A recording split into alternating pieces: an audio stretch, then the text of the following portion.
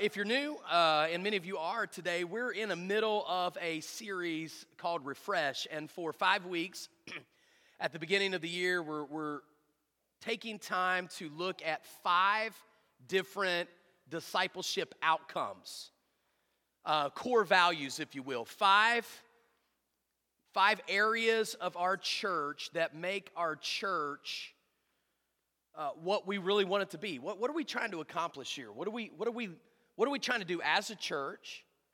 And what would we like to see individually in the lives of those people who are coming to church? What are those 5 things? And we already looked at corporate prayer, and we looked at intentional evangelism. We want to reach people. We want to pray together. And then today we're going to look at Christ-centered relationships. And we're going to talk about how that a church should be a family, and that a church should know and how to connect with each other. And I'm looking forward to getting that in a moment. I want to say before I get into the message, and you can be turning to Acts chapter 2, that immediately after the service, I'm going to cut this slightly short today, okay? And I'm doing that on purpose. At the end of the service, we're some of us, if you want to come. I hope as many of you can come, will come. At 11:45 this morning, we're having our first baptism service at our Mayport campus, okay? So we're super excited about that. And I know all of you can't come, or it would be just challenging for you to come. But, so I'm going to end the service, as soon as I can here. And can't make any promises. And when it's over, I'm gonna bolt. And if you can quickly get to your car and get there, it's about 20 minutes. So I'm gonna try to be dismissing us by 11:25 at the latest, probably 11:20, so that you can, if you want to, jump in your car and go over there. Now, for those of you that are new, our church is starting a brand new church in the Mayport community over by the beaches, and we're about 5 weeks away, or actually about 3 weeks away now from launch. And God's already working. There's already about 20, 25 people that are worshiping there and coming together. And our pastor, Pastor Aaron, was able to lead somebody to Christ this couple weeks ago. And they're getting baptized. So this is the first baptism. And man, I could not be more excited. So I'm going to go pull up a front row seat, okay, for that baptism. And if you want to be in the front row seat for the baptism, then you come and join me. And I'm not going to try to even arrange rides and all that. You just help yourself, okay? Get there. And I may try to live stream it on Facebook if I can. I'll do my best. I don't even know how to do all that. Maybe somebody can help me over there. And that'd be great too, okay? And we praise the Lord for that. Aren't you glad to see a church that was about to fold and go under now is coming back to life? And I love the name of it too, Hope Church, because that's exactly what it is.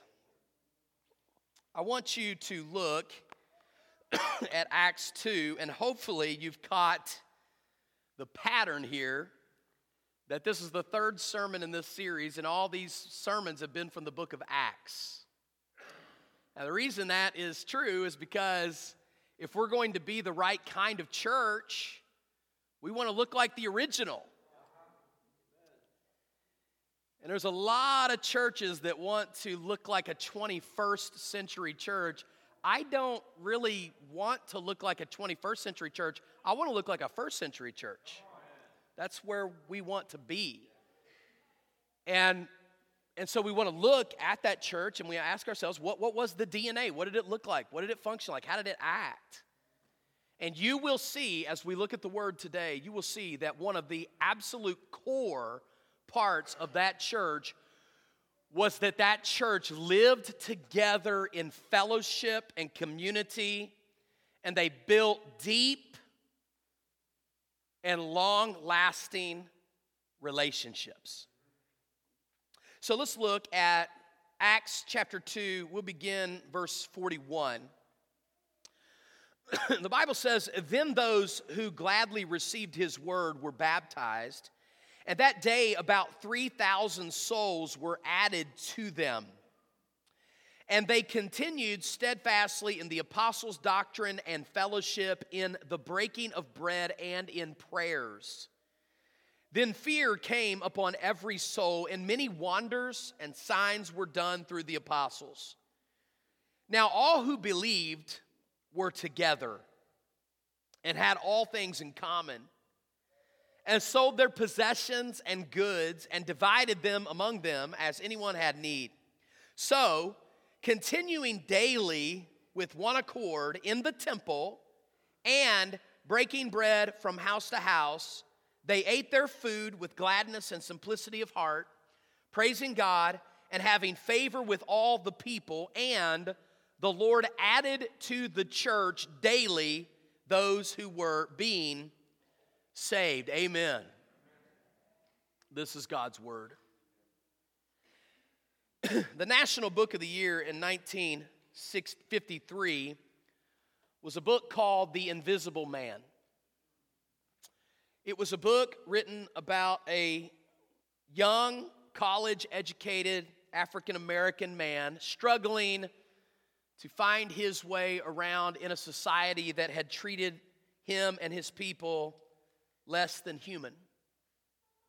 The setting of the story was in the United States during the pre-civil rights era, where segregation laws barred black Americans from enjoying the same basic human rights as their white counterparts. Now, many of us that are younger did not live through this, but it is and was a very real and awful part of our history. And the story is fictitious, and basically the man graduates from college in the South, in Greenwood, South Carolina. He relocates to New York City and finds himself basically invisible, meaning nobody saw him, nobody cared about him, nobody wanted him. Because of his skin color, he was invisible to the world. As churches grow, its members can become invisible. Not because of their skin color, not because of their socioeconomic status, but because oftentimes churches fail to connect its individual members with each other. Now, to be sure, being invisible is not always the church's fault.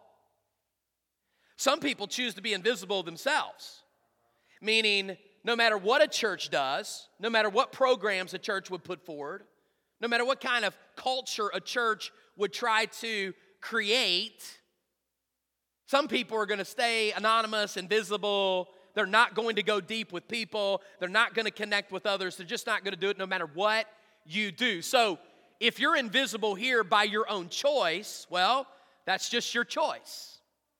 But to the extent that we are invisible because we as a church fail to see and identify the need for this connection, the need for relationships, the need for fellowship, that is something that needs to change. And when you open up this early part of the book of Acts, one thing is very clear. The church was growing in extraordinary ways. I mean, 3,000 people were added to the church right there in the first moment of baptism. And then, according to the last verse, people were being saved and added to that congregation every single day. The Bible says in Acts 4:4 that the number of the disciples had grew to 5,000 men, not counting the women and the children. Acts chapter 5, verse 14 says more and more people believed. In fact, then it says there was a whole multitude of people believed. The word multitude in Greek is the word myriad. It's a word that's used in the book of Revelation to describe the vast oceans of people that are going to be in heaven one day, the innumerable crowd of people. There was an immeasurable crowd of people. In fact, in Acts chapter 5 and 6, the wording changes from being added to the church to the number of the disciples was multiplied. Some people suggest that by the time you get to Acts chapter 8, when the church starts fanning out into Samaria and to the uttermost parts of the earth, that the Jerusalem church could have had as many as 120,000 people in membership. That's a big church. In fact, it was a huge church, and some scholars estimate that the whole city of Jerusalem only had about 250,000 people in the entire city. Can you imagine the shakeup of this town? I mean, if a church in Jacksonville, to compare that, if a church in Jacksonville exploded almost overnight to 500,000 people in membership, that would be the impact on the city of Jacksonville that the Church of Jerusalem had on its city. But here's the catch. As the church grew larger, the church grew smaller. And the church was not identified primarily by its bigness. The church was actually identified by its family nature. And when the church was a family, the church was on fire. Now here's the catch. You and I live in a world that values independence. Have you ever seen so much independence? I mean, this is what social media has done. This is what the internet has done. Everybody has a voice, and therefore nobody any longer has a voice. Everybody's friends with everybody, but nobody has friends at all. You can be an expert on anything when you're really an expert about nothing. You can learn anything, everything as fast as you can with. And I'm a college professor, guys, so I see this daily in people that turn in research paper crediting things like Wikipedia and AskQuestions.com, to which I always respond with a good giant F, okay? We don't do those kinds of things in my classes. It's a crazy world we live in. Individualism has risen. Let me ask you a question. You don't have to answer this out loud. Do you know your neighbor's names?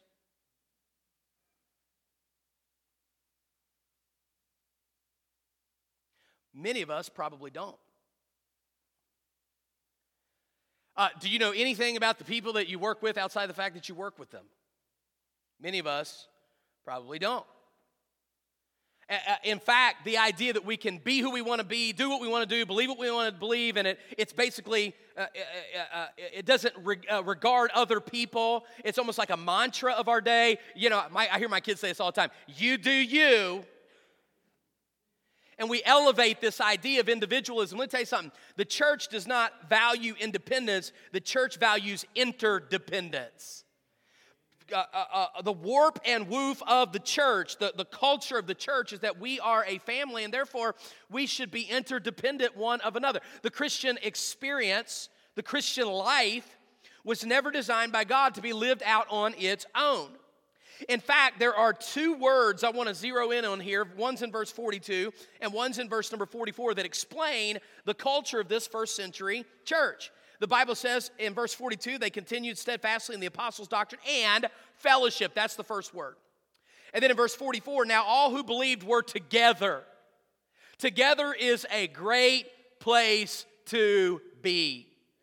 Now I want to share with you from this passage and others in the book of Acts what we mean when we talk about Christ-centered community. What are we talking about and how are we going to apply it in our church? So number one, I want you to see the scriptural need for community. The Bible teaches us that community is not a spiritual luxury, but rather a spiritual necessity. That being connected with people in the body of Christ, being in fellowship with one another, being in community with believers, being in fellowship, being in prayer, sharing lives one with another, it's not something for the people who have got it all figured out and cornered. It's for everybody. The word fellowship literally means association, community, or joint participation. We use the word community to describe things like where people live together, right? Like you might say this town over here in Indiana is a farming community. We are starting a Spanish church right here at our church. Why? Because this is the fastest growing Hispanic community in the city of Jacksonville, Florida. I work in academia, so you'll hear that a lot. You'll say that is not accepted in the academic community or the business community or the athletic community. What is it? It's talking about people that have shared location, shared identity, shared careers. We call it community. Literally speaking, it has the idea of living together, not just going to church together, but actually living out our lives together like a family. And it's all centered around the fact that you and I have something in common that is far greater than what we have in common with our neighbors or our business colleagues or other Kansas City Chiefs, other fans of sports.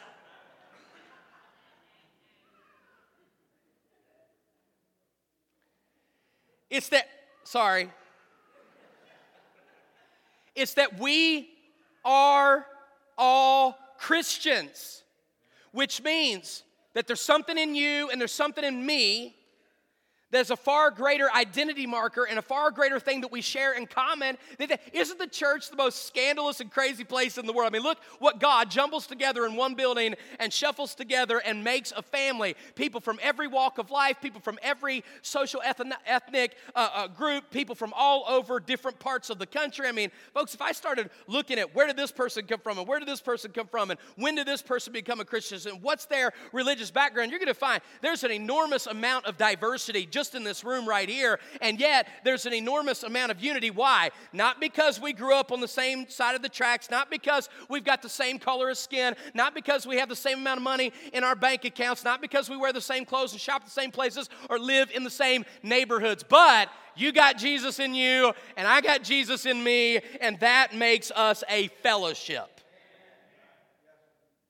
You can never have a closer relationship with anyone in the world than you can have with somebody else who's a Christian.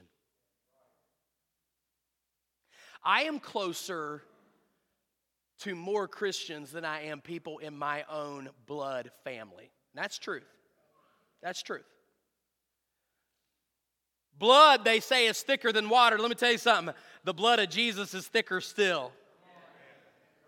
Those that are bound together by Jesus, those that are bound together by faith and hope and love, are those who can genuinely be close in fellowship. And that's what the church should look like. And there's 4 words that should identify all of us. 4 words that you should be immersed in, bathed in, saturated in, that should be characteristic of your church experience. Number 1, relationship. First and foremost, we have relationships. We have life together with God. We know each other. We're friends. We live together like family. Number 2 would be the word partnership. We work together in the same ministry. Luke chapter 5 verse 10 describes John and James and Peter as a partnership. They worked together on ships to catch fish, and they had a business partnership. And the Bible tells us that we have a greater partnership than a business, and that is our partnership in the gospel. In fact, Philippians chapter 1, verse 5, Paul tells the Philippian church, you had fellowship in the gospel with me from the very first day. What is he talking about? He's talking about partnership. He's talking about we're just not friends, but we actually serve together. We work together. We give together. We reach together. There's no partnership like gospel partnership, but then it's deeper. The third word that I would draw to your attention is the word communion. And the word communion that we oftentimes think, the word community or communion, has at its root word union, which goes deeper than just I'm friends with you, but rather I share something with you. That's what commune means. We're going to take the Lord's Supper here in a couple of weeks, right here in our church services, and we call that, some people call it a communion service. It means we are sharing together in remembrance of the body and blood of the Lord Jesus Christ. So we share that experience together. By the way, this will be the first time since COVID that we're going to go back to doing the Lord's Supper the way we were doing the Lord's Supper before COVID. And it hit me all of a sudden like, why are we still cracking open those stupid, nasty containers and drinking that juice like that and missing the whole experience of it all? If you don't want to take it, help yourself. If you want to let it pass by you, do whatever you want. If you want to wear a mask and sit in the back of the auditorium, help yourself, friend. We are going back to doing the Lord's Supper the way we were doing it before all this took place. And we're gonna listen to those songs. We're gonna read those scriptures. We're gonna let those elements pass by us, and we're gonna think about this like God intended for us to think about this. We have intimate and spiritual connection with others. That's what fellowship is. Then we share. This is the beautiful thing. We share. Meaning we share with people in need. I mean, in verse 45, they did it in a very tangible way. And sometimes that's what needs to happen. I remember the first time I ever heard somebody say, why do Christians have yard sales? Why don't they just share things with others? And I can tell you right now, I have benefited literally in my family. I cannot remember the last time I bought a pair of shoes for some of my kids because they just keep getting passed around. I love that. That's a blessing. And you see somebody that's raising up a child and you seek to help them, or you know of somebody that's got a physical need, a monetary need, or maybe a need for something, and you can seek to minister to those people. You share with them. You help them. That's what we are here for. Romans 12:13 says we distribute to the needs of the saints. We are given to hospitality, and that is why we are here. So number two, I want you to see this. Not only do we see the scriptural need for community, number two, we see the scriptural means for community. Okay, if there's a need for community in the church, then how does that church seek to build out community? And I think it's really interesting in the text here, particularly verse 46, we see how this happens. Look at verse 46. So, continuing daily with one accord in the temple, mark that down, in the temple, and breaking bread from house to house. Now, folks, here's the way this is supposed to work, and this is the area, when I say the church is going to do whatever it can to make this happen, I'm getting ready to share with you what we're going to do to make this happen. If there's been one thing we've missed as a church, I believe at large, it's what I'm getting ready to tell you right now. And that is this, that a church comes together like this for worship. That's what they did in the temple courts. In fact, if you were to look at Acts chapter 5, verse 42, same thing is said. They worshiped in the temple courts. Now understand this, that is a very specific statement, the temple courts. They didn't go in the temple. Only a priest could go inside the temple, inside the holy place, and offer that sacrifice, and he had a limited amount of time and way that could happen. But all around the temple were temple courts. There were courts for women. There were courts for Gentiles. There were courts for, and there were large gatherings. Someone that I recently saw shoot a video about this very passage has been to Israel. And I'm looking forward to going myself in November. And he was saying, if you ever go to Israel and you see this yourself, you'll know that these large courts would have been sufficient for a large gathering of people. Now watch this. The church gathers for worship. That's what we are doing today.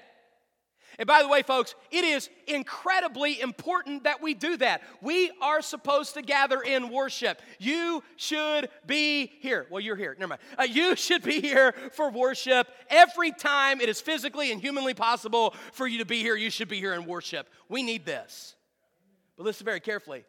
This is not the place for fellowship. Just look around you. You don't probably know half the people in this room.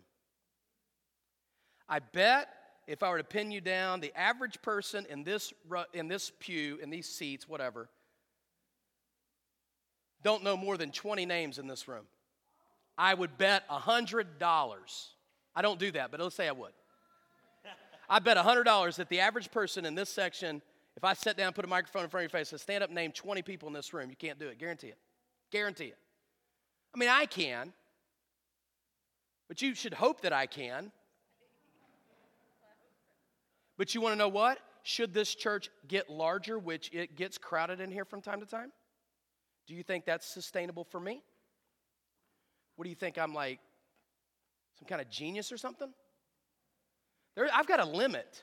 And by the way, just because I know more names than you do, that doesn't mean I know more lives than you do. You can't come here and have fellowship. You can't come here and connect. You can't come here and do life with people. You can't come here and really get involved with other people's life. No. We're not here for that. We're here to worship the Lord Jesus Christ. We're here to hear His word. We're here to celebrate the resurrection and the death and the burial. That's why we're here. So what did the church do? The church gathered for worship, but watch this. The church connected through groups in homes. That's what they did. They connected with groups in homes. It's what they did. They came together in the temple for worship. Then when it was time to connect and fellowship, they did it in homes. Now, where you do it is not as important that you do it. And right now in our church, we have 41 adults on average, 41. 41 adults that attend what we would call a connection group. We only have 3 of them. And the fact of the matter is, we can't have more than 3 of them because we don't have a lot of space for that. So the truth of the matter is, we're limited in space, we're limited in size, we have a lot of limitations.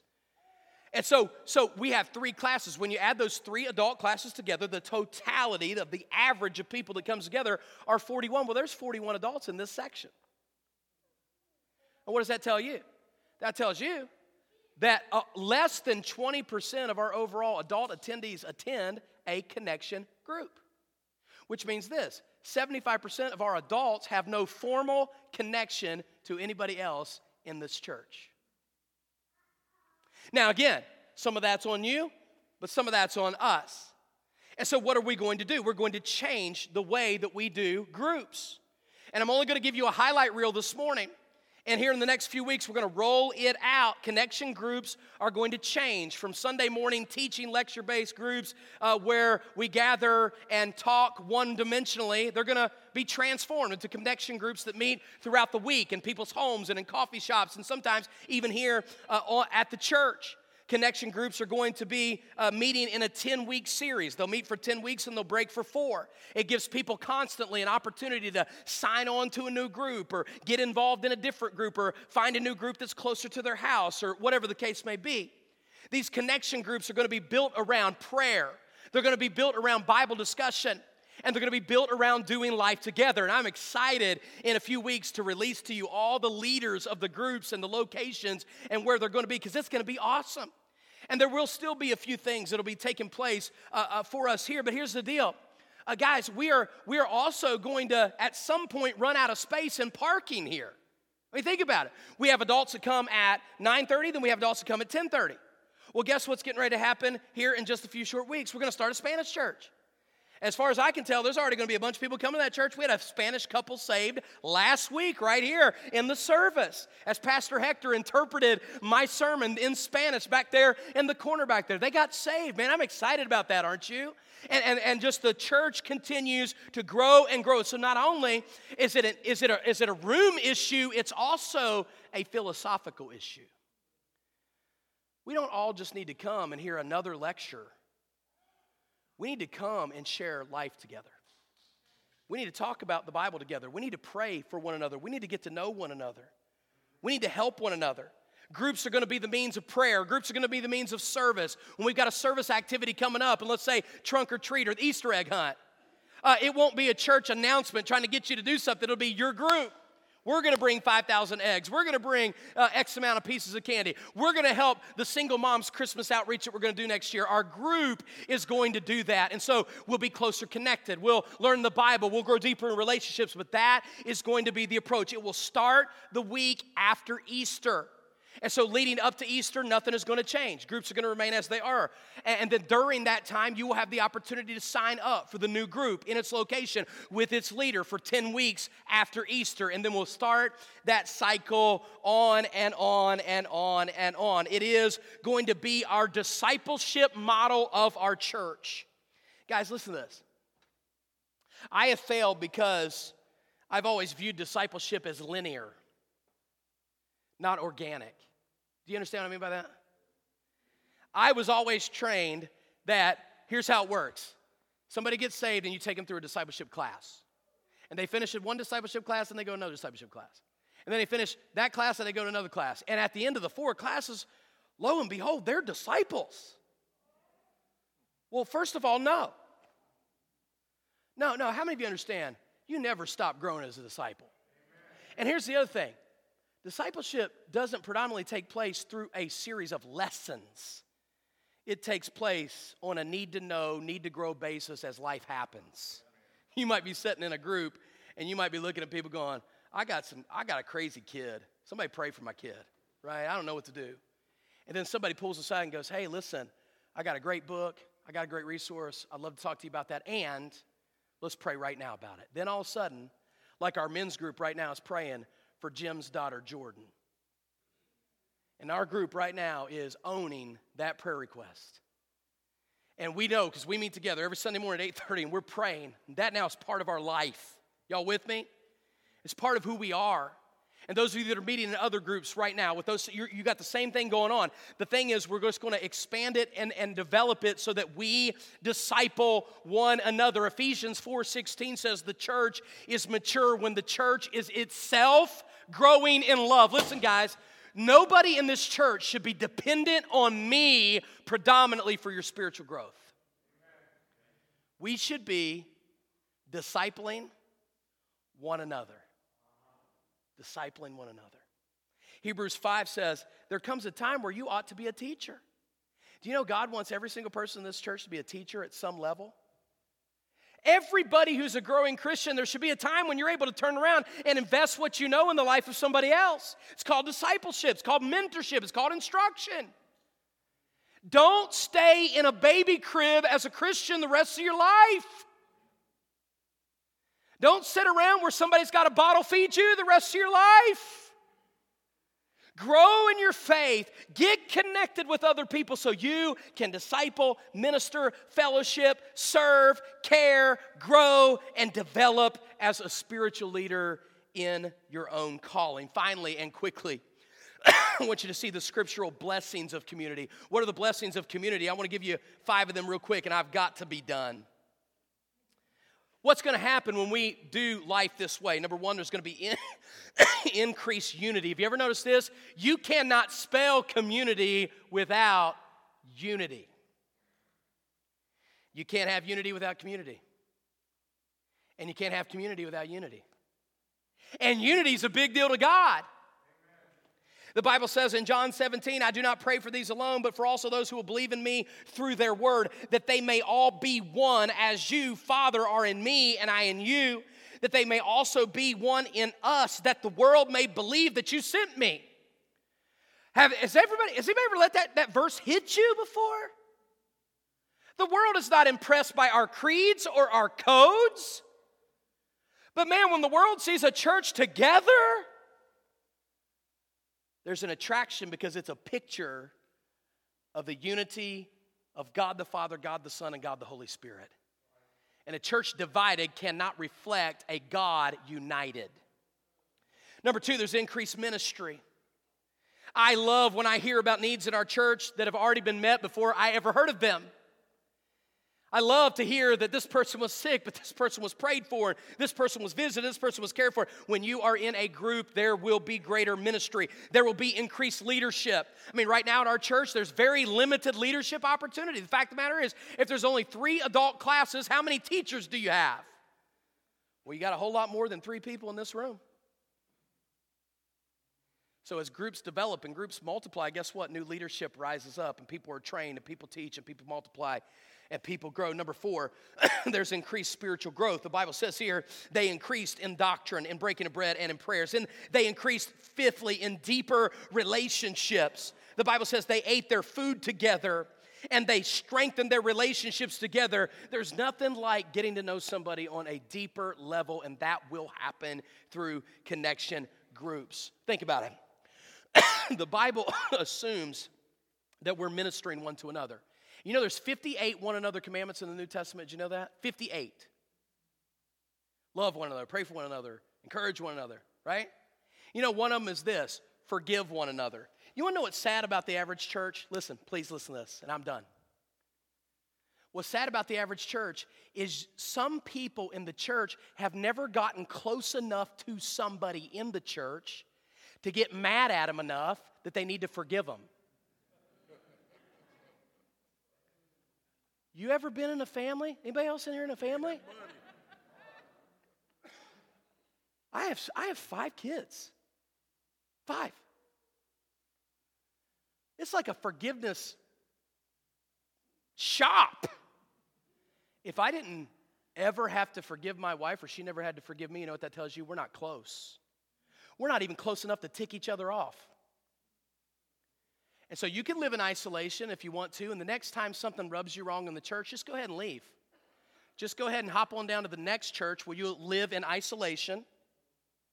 You'll be invisible, and you'll never have to confront the realities that life is messy. And life needs to be done together. And that's what happens to the average person. When you are not in a church family, you're just going to church. Here's what happens. The minute you don't like the sermon, and the minute you don't like the music, and the minute you don't like this, and the minute you don't like that, because after all, it's all about you, right? So then just hop down to the next one. And it'll be cool for a while. You'll like the music for a while. You'll like the people for a while. You'll like this for a while. You'll like the group for a while. Then, and then you'll hop on down the road to the next one. And then you'll hop on down the road to the next one. And you'll never know what it meant to actually do life together. Man, I cannot wait for this. This is going